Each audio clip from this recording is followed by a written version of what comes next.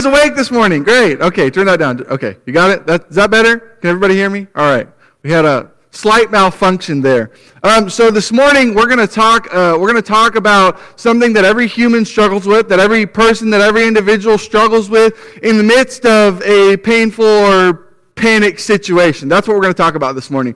And the need for us as humans, as people, as individuals to continue to keep moving forward and to progress on to a better reward, a better prize, a better possession. A few years ago, my dad and I were having a conversation, and we were talking about the stock markets and other things, and I have no idea how the stock markets work. So like every good, ignorant young man who has no idea what anything has to do with anything, he goes to the person who knows. We do it all the time, right? We go to Google, we go to different types of places to find the information that we need. So we're having this conversation, and I'm talking to him, and I'm like, I have no idea what you're talking about. Just explain it to me like I'm 5 years old, okay? I can't comprehend what's taking place, what's going on here. And he was talking about this stock market crash. And I have no idea how we got on this topic, but he was talking about the stock market crash of 2008 and how the market over 18 months had dropped to its lowest point in a long, long time. And it was the third worst stock market crash in the history of the United States. And it affected everybody, not just these individuals. Well, the stockholders at that particular time were so panicked about this particular problem or this particular issue that they had a decision to make. And my dad was one of those people. My dad was one of the people who had a decision to make. He had one choice or another. He said, I either could have pulled my money out or I could have left it in. And he said that there was this massive panic. Right now, when there's panic, and you know this, and I know this, and this is true, when we panic about something, when something's difficult for us, when something doesn't go the way we'd planned it to go, we panic. And there's this jitter, and we want to get away from whatever's causing the panic, whatever's causing the fear, whatever's causing the tension, the problem. So this is what's happening among the stockholders of America. There's this great panic. Well, you've got to do something about this. You've got to do something about this problem or this issue that's taking place. My dad said something to me that I will never, ever forget because it applies to all aspects of life. I will never, ever forget this. This is stuck in my head over the past years. This is stuck in my mind for forever. When I'm doing something, when I'm pressing towards a goal, when I'm trying to accomplish something, I always think of what he said. He said, you only lost if you backed out too soon. You only lost if you backed out too soon. This applies to everything. I mean, you think about it. Anything you've ever tried in your life, anything you're ever doing, anything you've ever tried to accomplish, if you backed out too soon, you pretty much lost. And let me see a show of hands of people who like to lose. Nobody likes to lose. When we back out too soon, we lose. Right? And in the midst of this panic, this tension, this fear, this thing that's not going the way that you had planned it to go, you want to turn back. You want to get out. You want to remove it. The panic causes short-sightedness. Our inability to see past the panic prevents us from seeing the future. You understand what I'm saying here? When there's a panic, right? When you have a decision to make, when you have a choice to make, when you have a problem that presents itself, you have a choice to make, right? I can look into the future and see what could become, or I can stay in the present and make a decision based on the present, not on the future. Our short-sightedness, right? This is what this is. We're short-sighted when it comes to something that is difficult, that is hard, that is something we don't want to mess with, we don't want to deal with. It's not as we'd planned it to be. It's our inability to see past the panic, to see past what's happening in our immediate situation, right? Or even more so, right? To look at our past and let our past determine our future. A few months ago, my wife and I decided we were going to go up and visit Sequoia National Parks because we'd never been there before. And we start this drive up there, and we had heard that a couple of days before there had been some snowstorms and there were snow up high near General Sherman, and that's really the goal we were aiming for. We wanted to get to go see General Sherman. We wanted to see the big tree up on top of this mountain. And so we drive in and we stop at this place called Hospital Rock, and we're hiking around with Charlie and kind of get used to trying to decide whether or not we're going to go any further, or we're just going to call it quits here and turn back because it was already pretty late in the day. And we thought, you know what, it doesn't get dark till about 7 o'clock, so let's just drive up and check it out. So we started driving up this road, and it starts getting a little bit foggy. I'm thinking, okay, well, we're just in the middle of this cloud. It's going to pass. It's going to go away. It's not going to get any foggier. And I get up to the top, and man, we got to one point where we could see a clearing, and we were thinking, man, this is great. There's no more fog. We're going to be able to get through this. And if you don't know me, or if you're like me, I hate fog because I can't see anything. I hate that I can't see, especially when the fog gets thick. I don't want to be in it. I don't want to be around it. Snowstorms, any kind of storm, heavy storm, I don't want to be in it because there's a problem, right? And when there's a problem, it causes a panic. It causes a difficulty, and we want to back out, right? So we get up towards the top of this mountain, and it seems like we're just driving forever. And we're driving, and there's all these, if you've been up there before, there's these windy, twisty roads and sharp turns, and it's only like a 20-mile-an-hour speed limit, so you're not going very fast. And we get up, and it starts getting foggier and foggier and foggier. And pretty soon, all I can see in the middle of the road is the yellow and the white line about 5 feet in front of me. And that scared the daylights out of me. I did not want to be there. So you know what I decided to do? Turn back. I don't want to be in that. I don't want to be in that problem, that issue, that difficulty. That's not where I want to be. I want to be where I can see. And I was thinking about, well, where I've been previously, man, it was sunny, it was bright, it was good. You know, we could see everything. Everything was out. I mean, it was great. I don't want to be up here because I can't see anything. And you know what? In the future, it's not going to get any better, right? If I go up any further, it's just going to get foggier. It's just going to get messier. It's just going to get more difficult. So I thought about my past. I thought about where I had been in the past, and I thought, well, I'm gonna go back to where it was sunny. I'm gonna go back to where it was easy, where it was less difficult, right? And sometimes we do that in life, right? We take the past and we say, well, this is what happened in the past, and you know, I like that better, so I'm just gonna stay there, and I'm gonna hover in this one little spot, and that's gonna be good, you know. And if I get too far, I get in too deep, well, I can just turn around and go back, right? I can just go back. But here's the problem. Our past does not and should not determine our future. It's a problem with short-sightedness. It's the problem with panic. It's the difficulty with when we're in a situation where we have not planned something and it doesn't go the way that we had planned it. We want to turn back. And we use our past to determine our future. But it does not determine our future. You see, we have to be a people of vision.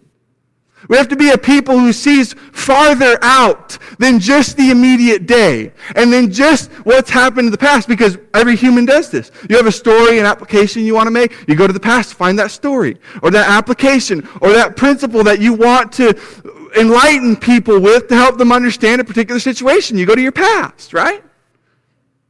We shouldn't use our past to determine our future, but we can use the past to fuel our future. You see, what happens in our past is what gives us hope for the future, right? Think about this from a biblical perspective. When Abraham is told by God to just pick up where he had always lived in Ur and just go out where I'm going to tell you to go and just do what I'm going to tell you to do, man, that's a scary thought, right? And then when he gets to the point where he's offering Isaac on the altar, what if he had not remembered what had happened in the past? How all those times God had delivered him, God had taken him and done what he had promised to do, and now he's offering his only son, the heir to the nations, on an altar because God told him to do it. And you see, he trusted in God. And he let his past fuel his future. You see, but we do the opposite, right? We say, oh, you know, something bad happened in my past, so something bad's going to happen in my future. Something bad happened in my past, so I'm not going to move forward to the future. I'm just going to stay where I am because I'm comfortable here. But the point of the message is that we need to keep moving forward. In all aspects of life, in everything we do, and everything that comes our way, and everything that difficulties we take, we've got to keep moving forward. So we're going to be looking at Hebrews chapter 10, verses 32 through 39 this morning. We're going to be talking a little bit about what these Christians are dealing with. Because like us, they're humans, and they live in the first century, and they're in a different aspect, they're in a different place, and they are dealing with the same problems that every human in every point of history has ever dealt with. Well, guess what? Because we're all the same. We're all the same. We're no different. I'm no different than you. Yeah, we may be different, but we're all human, right? So here's what happens in the book of Hebrews. The Hebrew writer, which we don't know who it is, writes to this group of Christians who's thinking about going back to Judaism. Well, what's in our past has been better. And so the Hebrew writer spends time digging deep and showing them Old Testament passages and helping them understand different aspects of the old law to show them that what they have now is better than what they had then. Because sometimes when we feel like it's just not working out, it's just not going the way that we planned it to go, we want to go back. We want to take a step back. We don't want to go anywhere. Well, we're comfortable here. But the truth of life is that we have to keep moving forward in order to accomplish the things that God wants us and has for us to accomplish. So we're going to be talking about this verse this morning. We're going to talk about these verses in their specific context. What's happened in chapter 10 is he's told them in chapter 10 and verse 1 that the law was a shadow of good things to come. It's not really a permanent covenant, as we learn in other passages of the Bible, that the law wasn't really meant to be a permanent solution to this problem of sin. That it was to guide people to Jesus. It was to guide people to the law. And so here's what we have. A group of Christians. I want to go back. I'm tired of this. But he says, you need confidence. You have need of confidence. Don't throw it away. Here's what he says. But remember the former days, when after being enlightened, you endured great conflict of sufferings, right? So here's what he brings them back to. Do you remember when you first became a Christian? How on fire for Jesus you were? How on fire for God you were? And then somehow, over the period of time, you just seem to have lost it. And it's just seemed to have gone away. And you don't know what to do. And you feel like you're at the peak or the tipping point of your Christianity. And you don't know which direction to go. And then you think about where you were when you first learned of Jesus. Where you were when you became enlightened. And how on fire. And how new and how great and how grand this Jesus was. And how he changed your life. And he made you a different person. All of a sudden you're proclaiming the gospel. And he says, after being enlightened, you endured a great conflict of sufferings. What would you do for Jesus when you first became a Christian that you wouldn't do now? Well, I'm past that, right? I'm past that point of not dealing with these problems anymore, right? He says, you endured it because you knew what lied ahead for you. You knew what was waiting. He says, you endured this great conflict of sufferings, partly by being made a public spectacle through reproaches and tribulations, and partly by becoming sharers with those who were so treated. Right? So he gives them two parts of this aspect. He says, by two means, you have been a part of this problem and endured these great conflicts and endured these great sufferings. And here's what you need to understand. You need to go back to when you first became a follower of Jesus.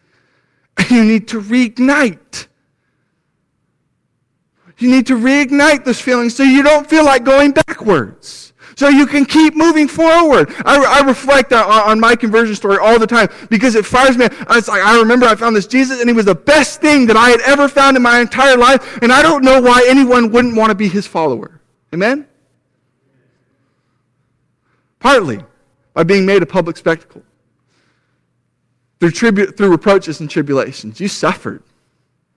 People were calling you out, telling you you're some Christian. Wow, I can't believe that. I remember when I was very, very new Christian, I had friends that weren't Christians, and when I became a Christian, it was like a shock to them. I mean, it was like this, whoa, you're a Christian? Yup, I'm a Christian. And it took me a long time to change. It was this process, right? But I endured things that I wouldn't have had to endure had I not become a Christian. That's the conflict we face when we become a follower of Jesus, is that I'm going to have to put up with some things I didn't put with people calling me holy roller and Bible thumper and all these different names and treating you differently. Well, okay, you can't do that around them because they'll call you. Well, So what? We're treated differently, but that's because we're different. He says, you went through tribulations and reproaches, and you became sharers with those who were being treated that way in that moment in time. You became a part of a family of God that was moving to a better possession, that was moving to a great reward. And it was this fantastic thing, and you had a vision for your life, and you had a vision of where you wanted to be, but somewhere along the line, you came to the peak of your Christianity, and you just wanted to go back. You just wanted to stop. You just wanted to rewind and say, I don't want this. For you showed sympathy to the prisoners and accepted joyfully the seizure of your property, knowing that you have for yourself a better possession and a lasting one. You see what's being said here? He says, look, let's take this for instance. Let's say all of a sudden the government decides that they're going to just take everything that every Christian owns. Ooh, would you like that? Would you have joy in that tribulation? Would that make you want to say, whoa. I don't want to be a Christian anymore. I don't want to be a follower of Jesus. This government's taking all my stuff, and I really don't want that. That's not what I envisioned my life being a Christian for. I'm just gonna step back. And here's what the writer's using this for. He's using this past to fuel their future.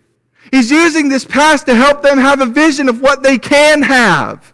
Right? He says, you accepted joyfully the seizure of your property. When you became a Christian, it was no problem because you knew that your possessions didn't lie here on earth. You weren't a consumer. You weren't a materialist, right? Somebody took it, so what? I'm not leaving this earth with anything anyways. I can't take any of it when I die. I can't go anywhere with it when I'm dead. So why am I holding on to it? Knowing that you have for yourselves a better possession. It kind of goes back to the principle we see in Matthew chapter 6, right?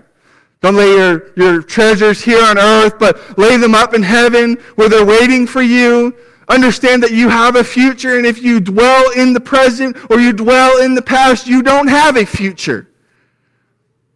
But that's the need to keep moving forward as a Christian. That's the need to continue on the road, following God into a better place. Into having a lasting possession, a better possession than you've had before. Verse 35, therefore, do not throw away your confidence, which has a great reward. It says you have confidence, but you're throwing it away, right? We throw things away that aren't valuable. We throw away trash all the time. Most of us probably have trash cans in our home. Most of us probably have trash cans outside of our homes, right? We put things in the trash can that aren't valuable. And what he's saying, don't throw away your confidence. Your confidence is valuable. To you as a Christian, to you as a follower of Jesus, to have confidence that the blood of Jesus is washing your sin away. That the blood of Jesus is what's going to get you into heaven. That Jesus has saved you. He says you have a great reward waiting for you, and you need to understand this, and you need to look forward to the future. Verse 36, for you have need of endurance, so that when you have done the will of God, you may receive what was promised. Man, I mean, this passage hit me like a ton of bricks because you know what I tend to do? I get in a panic, and I get in this little circle, and I get in this little ball, and all I want to do is dwell in that little circle, that little ball, because I'm comfortable there. And we do it all the time. We're humans. We don't want to move forward. We move forward till we find a place that's comfortable, and then we stay there, and we hover, and we hover, and we hover. And then we get into a panic, and we don't know where to go, and we think, well, maybe I should just go back. Or we move a little bit, take one step forward, and all of a sudden that step is bad, and we want to move back. Because it's not as great as we thought it was going to be. But what the writer is doing here is he's trying to encourage them. He's saying, brethren, don't throw away your confidence. You have need of endurance. He says, when you were first a Christian, you had endurance. You did suffer through the sufferings. You were moving forward. You were showing sympathy to prisoners. You were helping people. You were accepting the seizure of your property. You see, our place is not here on this earth, but it's with God in heaven, wherever that may be. It's with God. And you know what? We don't have anything here. And the sooner we look at it, the better off we'll be. You know, if things can happen to us, and if we just focus on Jesus, if we just focus on God, if we just focus in one area where God is, we'll continue to move forward. It won't be a struggle. It won't be a problem. It won't be a difficulty for us when the time comes that we have to take a step forward in our faith, in our walk with God, where we have to get uncomfortable because we realize that we've held on for something much, much better. You know, my dad held out. You know, my dad left his money in the stock market, and guess what happened? It came around. And he's quadrupled his money since. You see, you only lose if you back out too soon. You only lose if you back out too soon. You back out of Christianity too soon, and guess what? You lose. And nobody likes to lose because that's not what we're about. We're about Christianity is about winning at life and following Jesus. And because Jesus has won and he's conquered death, we get to win and conquer death. We don't want to lose. He says, for when you have done the will of God, you will receive what was promised. God promised something. Jesus promised that he's going to come back and he's going to take us home, those who are faithful, those who trust in God to do for them what they cannot do for themselves. Verse 37, for yet in a very little while he who is coming will come and will not delay. This is an Old Testament passage he's quoting here. And he goes to verse 38 and he says, but my righteous one shall live by faith. And if he shrinks back, my soul has no pleasure in him. If you quit moving forward, this is what he's saying. He's saying, you know, if you move away from God, if you take that step back and you say, well, it's just not what I thought it was going to be. I don't want to be a Christian anymore. I was better off living a life without Jesus. And you take that step back. He says, my soul has no pleasure in you, but the righteous, right? An individual who is proclaimed righteous lives by faith, and faith is trusting in God to do for you what you cannot do for yourself. There are a lot of things that God can do for you that you can't do for yourself. And the sooner we realize that, the better off we'll be. Look what he says next, verse 39. But we are not of those who shrink back to destruction, but of those who have faith of the preserving of the soul. He's building their confidence. He's saying, brethren, look, we're not these people. Jesus came, he died on the cross, he conquered death, he went to heaven. And those who follow him, those who are disciples of Jesus, those who become Christians, don't lose. We have to keep moving forward in order to reach the goal that we so desire. Because if we're not reaching for something, if we're not growing, if we're not moving, we're dying. If we don't know, if you're in your faith walk somewhere and you feel like you've reached the pinnacle of your Christianity, and all of a sudden you don't know where to go, you have two choices. You can press forward, or you can move back. And the writer is telling Christians, move forward. We're not of those who shrink back to destruction. We're not of those who shrink back to the thing that once was destroyed. We're not of those who shrink back to death. A few years ago, when I first became a Christian, I had this very close friend that over a couple of years we became closer and closer, and we would talk about different things, and every time I'd see him, he encouraged me and lift me up and boost me up. Man, I just thought he was the coolest guy in the entire world, and I looked forward every year to seeing him at Bible camp. And we would just talk about these deep spiritual things, man, and it would fire me up. And at the end of the week, when I would go home, he was the person that had lifted me up and that had boosted me up. Well, a couple of years later, I went to Bible college, or to Bear Valley Bible Institute. And I came back during the summer of 2016, and I went to preach for the congregation where he had come from. And I was so excited to see him. I didn't see him at camp. He didn't come that year. But I was so excited to be able to see him and to encourage him and to have him encourage me. And at that time, I had heard something from another individual who had told me that he didn't believe in God anymore. And I just couldn't stand the thought of that. So as we're sitting on the roof one night, having one of our deep theological conversations, or just our deep conversations about life, we're sitting there and talking, and I asked him, I said, what do you believe about God? He said, I just don't believe in God anymore. You know what breaks my heart more than anything? That right there. I just don't believe in God anymore. He went from a world he knew into a world he didn't know. He shrunk back to destruction. And that breaks my heart because Christianity wasn't working out the way that he had planned it. It's not making my life better. It's not making me a better person. But nowhere in the New Testament do we ever see that it's going to make our physical lives better. Yeah, you know what? But it shapes our morals. It allows us to grow as human beings. Christianity wasn't working out for this guy. I love him to death. To this day, I have not stopped trying to help him come back to God. I have not stopped trying. I will pursue and pursue and pursue and pursue and pursue until I can't any longer. But those words right there hit my heart because I had come out of a world where I didn't know God, where I didn't know Jesus, where I didn't know that something better was waiting for me in the end.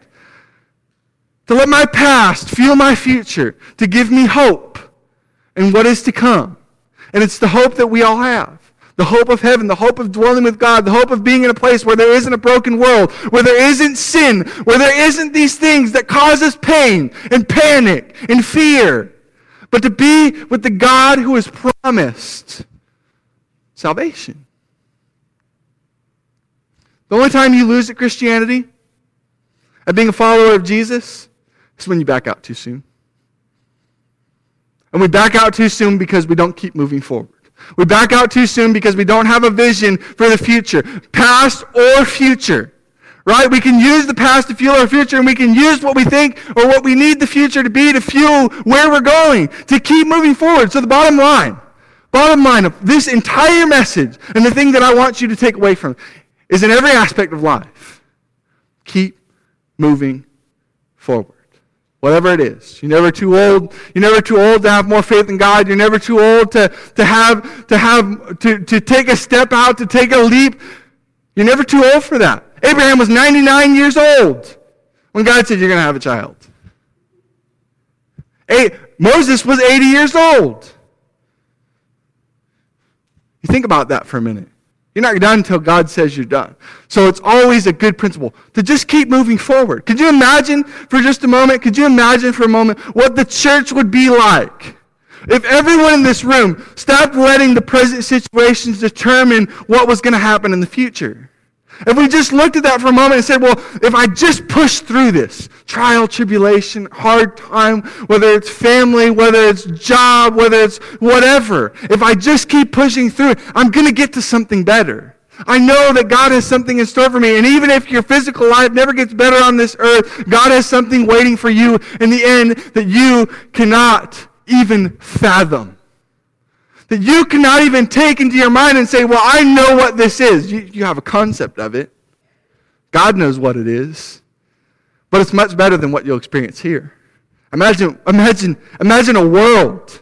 Imagine a world that we live in that kept moving forward. That didn't get bogged down in what had happened in the past. Or didn't let their past determine their future. Or didn't let their present determine their future. It didn't let them get down. And we just kept moving forward as a world to try to make things better than they are. What kind of world will we live in? What kind of church will we be in right now? What kind of people will we be experiencing if we just kept moving forward? So the lesson is yours.